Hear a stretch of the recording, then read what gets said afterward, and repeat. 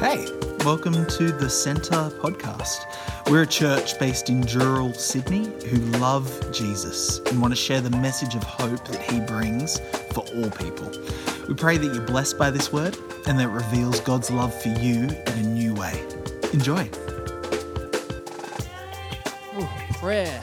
Now let's take an honest opinion poll. How many of you are happy with your prayer life? There you go. Oh, a couple. There we go. Excellent. Prayer is just one of these things we struggle with as Christians. Yes? Yes? Yes? I know I do. I know I certainly do. There is 1,000,001 distractions in my life. We have technology phones that ding and bing and do everything at all hours of the day with people trying to distract us. It is hard to sit and actually focus and pray.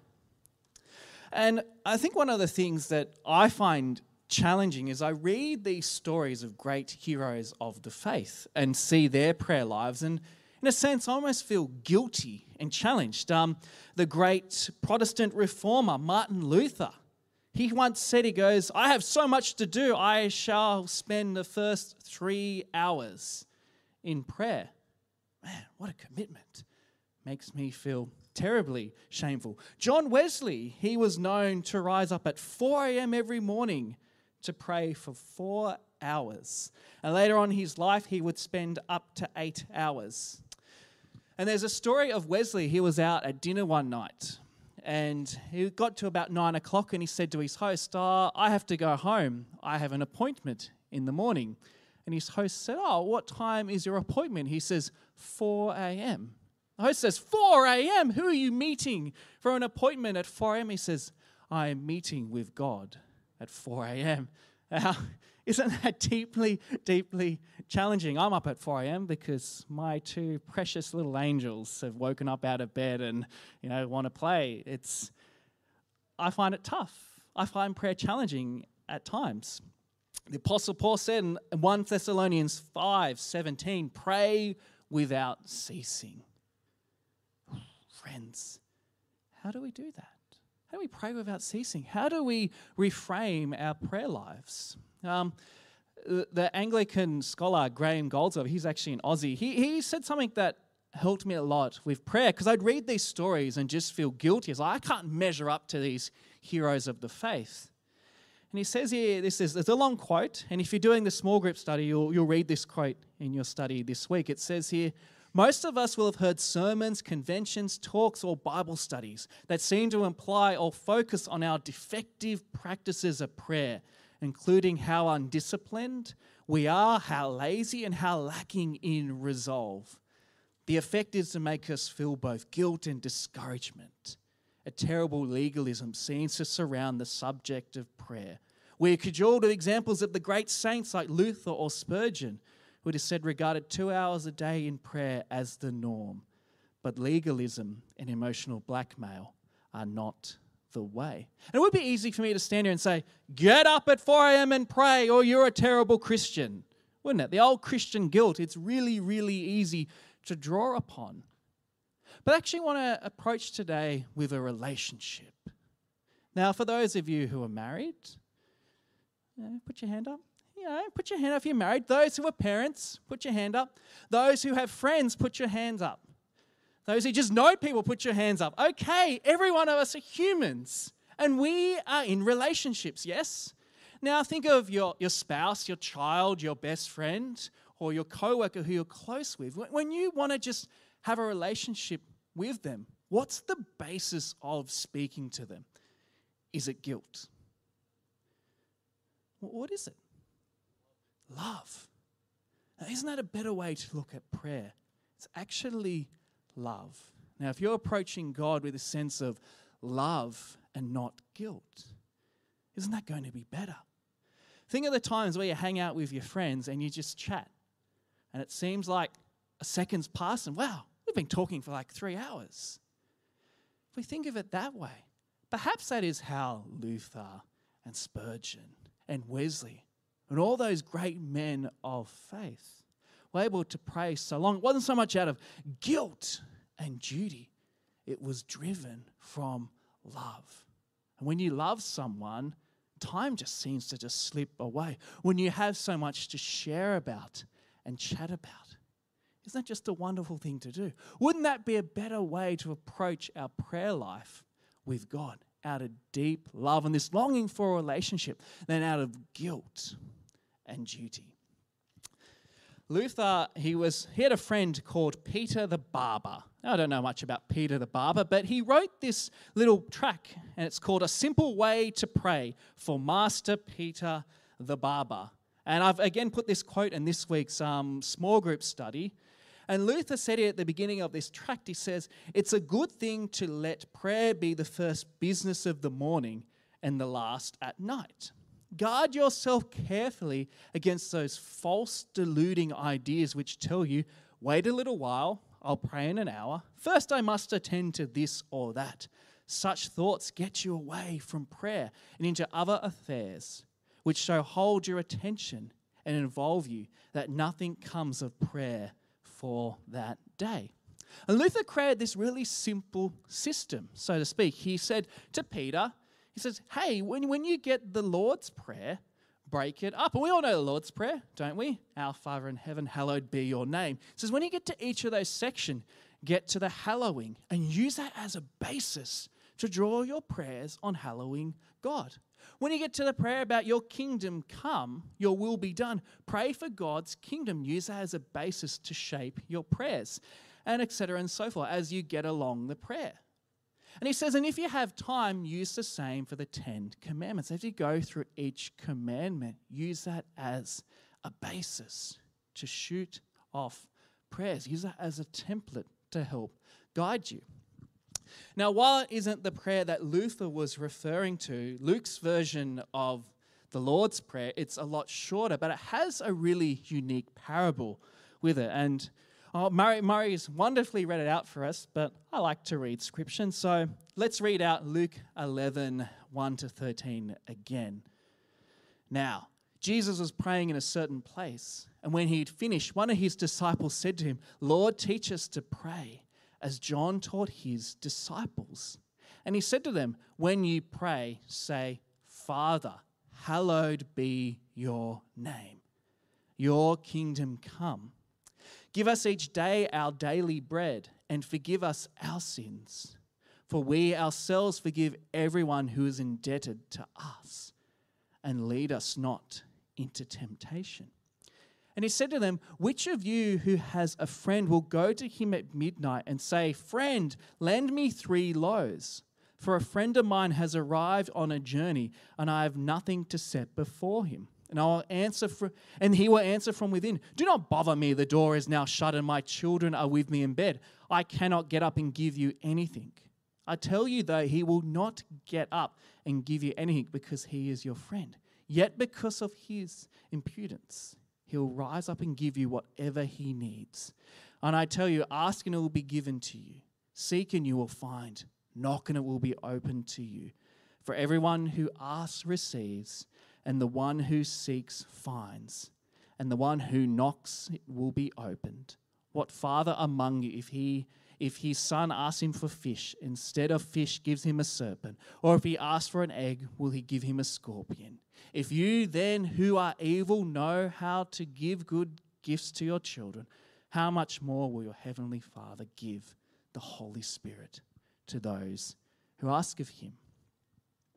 And so the basis for the prayer is simple. The disciples just want to know, hey, Lord, teach us how to pray. And Jesus does something here. Even though this prayer in Luke is quite condensed to what we're used to in Luke, it packs a whopping amount of theology. And so Jesus starts off, Father, hallowed be your name. It's a bit of Old English there. Hallowed, sanctify, make holy your name. Now here's a question for us. Who makes God's name holy? People or God? Who does it? Is it people or God? Don't be shy. You'll like the answer. I don't bite. God. Okay. Now that's important. Now here's a little fun, nerdy fact. There's only a few references in Scripture of God hallowing his own name. And one of them comes from Ezekiel chapter 36. From verse 23, it's in this context of Israel coming back, and it says here, and I'll just read here from the beginning. Hang on. 23, it says here, I will show the holiness of my great name, which has been profaned among the nations, the name you have profaned among them. Then the nations will know that I am the Lord, declares the sovereign Lord, when I show myself holy through you before their eyes. And then he goes on and says something interesting. This is verse 25. I will sprinkle clean water on you, and you will be clean. I will cleanse you from all impurities and from your idols. Now, what does Jesus say at the end of this bracket of prayer?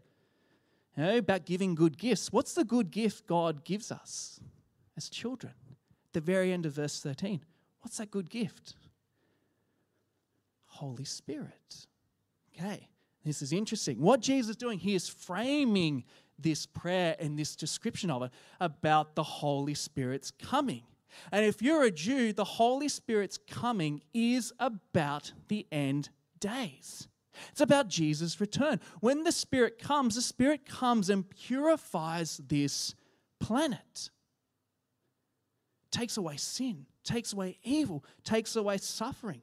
So in fact, Jesus begins here, Father, hallowed be your name, your kingdom come. He's saying, let the end days come. Let God's people be transformed. Let your Holy Spirit rain down upon us.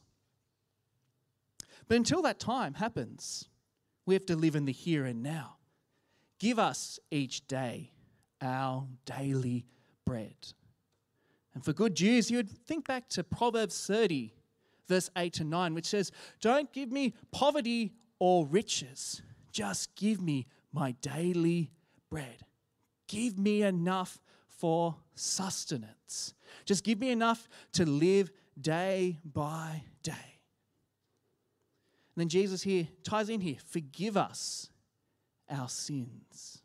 We ourselves forgive everyone who is indebted to us. It's key here. Key part of the Holy Spirit's coming is there's forgiveness of sins. As God has forgiven our sins, we need to forgive each other of their sins. Brothers and sisters can't hold sins against us. And finally, it says, lead us not into temptation. So much that God brings the temptation down on us, that God's the one who caused it. It's about us avoiding it, not getting into situations where we can be tempted. And that's sort of the basis of the prayer. And then he gives us this parable. Now, for us as Western individualistic society, this parable seems quite rude to us. Imagine if a friend came to us at midnight going, hey, I need 3 loaves of bread. He'd be like, oi, get away. I think we identify the man asleep, don't we? Murray, is he having? I can see you nodding. Yes, imagine having George asleep and then you get this, oi, Murray, I need some bread, man. Come on, feed up. We'd be like, we take the side of the family who's asleep, don't we? But we're actually meant to take the side of the one asking. So in a society like in Jesus' day in first century Palestine, everyone knew everyone's business. And so what you do is you'd cook your bread, and as a community you would share it. And about 3 loaves is about on average what you cook a day. And you would know what your neighbour had. And unlike us where he makes excuses, oh, my children are in bed, the door is shut. They're lame. Those don't matter. What matters is hospitality, is showing honour to a guest who has arrived. Our parables sort of identifying which characters, God and Jesus, can be a bit blurred, but we're meant to take on the person who is the friend knocking at the door. And the point Jesus is making that even though this friend, and it's important that Jesus mentions here a friend, which of you has a friend will go to him. Friends stick out for friends. Doesn't matter what time of day, doesn't matter what circumstances, honor in ancient societies determined that you would help someone else, especially if that friend had a guest coming. So the guy who's asleep, he is a terrible, terrible friend. That's the point. So for Jesus' listeners, they go, wow, what a terrible friend that he's not going to get up and help out another friend who desperately needs bread to honor the hospitality of Middle Eastern culture. And Jesus' point is that even though that this is a terrible friend, yet because of his impudence, and depending on your Bible translation, it's a very hard word to translate, shameless, audacity, or something like that, is that he will do it. Okay? Jesus' point is that even if you have a terrible friend who doesn't want to honor what's bound in an honor-shame society, and he'll still do it, still give the 3 loaves of bread, how much more is God going to do that? In one sense, he is saying that language of father, it's this close, intimate relationship, but also it's this sovereign, divine being. God is God. His holiness, it outshines us. But at the same time, too, he wants us to come with his requests. We are like that friend at midnight knocking on the door. I need 3 loaves of bread now. And if a useless, terrible friend who makes excuse can still do that, how much more is God going to do that? That's why Jesus tells you, I tell you, ask and it will be given to you. Seek and you will find. Knock and it will be open to you. For everyone who asks, receives, and the one who seeks, finds. And the one who knocks, it will be opened. Now, the temptation is to read that and just think, whatever needs I have in this world, God is going to do that. It's not just saying that you can just pray for whatever you want and God's going to magically give it to you. It's framed in with what we've got here, the Lord's Prayer, hallowing God's name, kingdom coming, forgiving sins, daily bread, and also the coming of the Holy Spirit. But part of that too is that Jesus is presenting us this image of God who wants us to come with everything. We are to just pour out our hearts before him. There's nothing too big and there's nothing too little. And Jesus continues this metaphor along with this parable. He says, what father among you, if his son asks him for fish, will instead of fish give him a serpent? You think that, well, no father would do that. What type of useless dad would do that? Give their kid something poisonous. Or if he asks for an egg, will he give him a scorpion? Like, well, of course not. No way. No father's going to do that. That's ridiculous. If then you who are evil know how to give good gifts to your children, how much more will your heavenly Father give the Holy Spirit to those who ask him? And that's the framing of this, the giving of the Holy Spirit. That is the ultimate gift. For with the arrival of the Spirit, that's the promise, the last days will come. Evil and suffering will be removed. So in one sense, you can look at it this way, is that we have this promise that life's going to be perfect, life's going to be good one day. There'll be no more Russian armies invading Ukrainian cities. There'll be no more sickness, sin, and disease. But until that time, we are still living here on this side of the line. We're going to have to keep asking for daily bread. We're going to have to keep asking for forgiveness.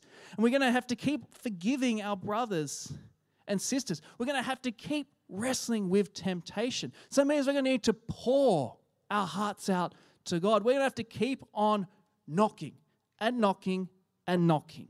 And that doesn't matter. Doesn't matter if it's midnight, 9 o'clock, 12 p.m. Doesn't matter the hour. Doesn't matter the time. That is what God wants us to do. I think too, as I said earlier, all of us are in relationships. We have our spouses, parents, grandparents. We have friends. All of us communicate with human beings. And we do that out of love. That's what I see here as part of this Lord's Prayer. It's out of love.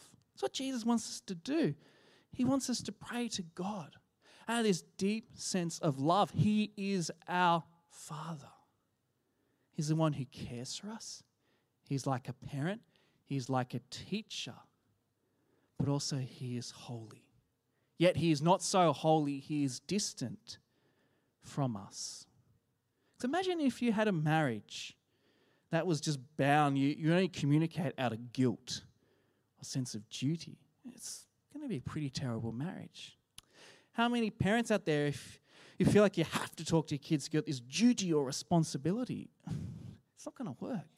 What about friends? If you're like, I have to message them because I have this guilt or duty. No, it's not a real friendship. It's the exact same way with God. And friends, today I've been giving challenges the last few weeks. The challenge today is I'm actually not going to give one. Say, if you feel like Wesley and Luther and you want to get up at 4 a.m., man, you do that. If you feel connected to God by doing that, I encourage you to do that. And God bless you in your endeavors. If you want to pray from 4 a.m. to 8 a.m., and that is something that is fantastic. If you feel like you can only give up 1 hour a day, and God bless you in that. If that's how you feel connected with God, if it's only 30 minutes a day, you go and do that. Or perhaps you're more like me, that life can just be chaotic, where you've got small children, those who've got small kids, you know this, that you want to have this magical hour to get up. Man, mine's gone now. My kids pick all hours of the night to get up. Just do it through chunks in the day. In fact, that's actually how the Jews used to pray, which really resonates with me. Sure, Jesus got up early and prayed, and we know this, but for them, walking with the Lord meant just praying constantly throughout the day, kind of what the Apostle Paul was talking about. You didn't segment your life into I pray in the morning and pray at night. You just pray throughout everything you were doing. And if that's how you feel connected with God, then you do that. The point of this morning is invest in this relationship with our Heavenly Father. It's a better relationship than any human being is going to give you. And like all relationships, there's going to be barriers to communication. We have personal sin. We have temptations and distractions which take us away from that. Obviously, there's spiritual warfare and tiredness. But what I love about Luther and his little letter to Peter the barber is just take Scripture. Take something simple. Take the Lord's Prayer. Use it as a basis for your prayers. Take the 10 Commandments and use that. Use your favorite scriptures.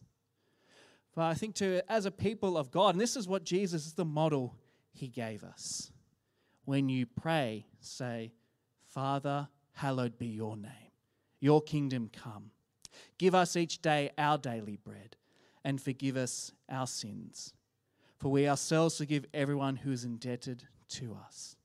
And lead us not into temptation. Amen. Thanks so much for joining us. Don't forget to rate and subscribe to help others discover this channel. Check out the description if you want to find out more or get in touch with us at the Centre Dural. But in the meantime, praying for God's hand over you as you continue to step into everything Jesus has in store for your life. Be blessed.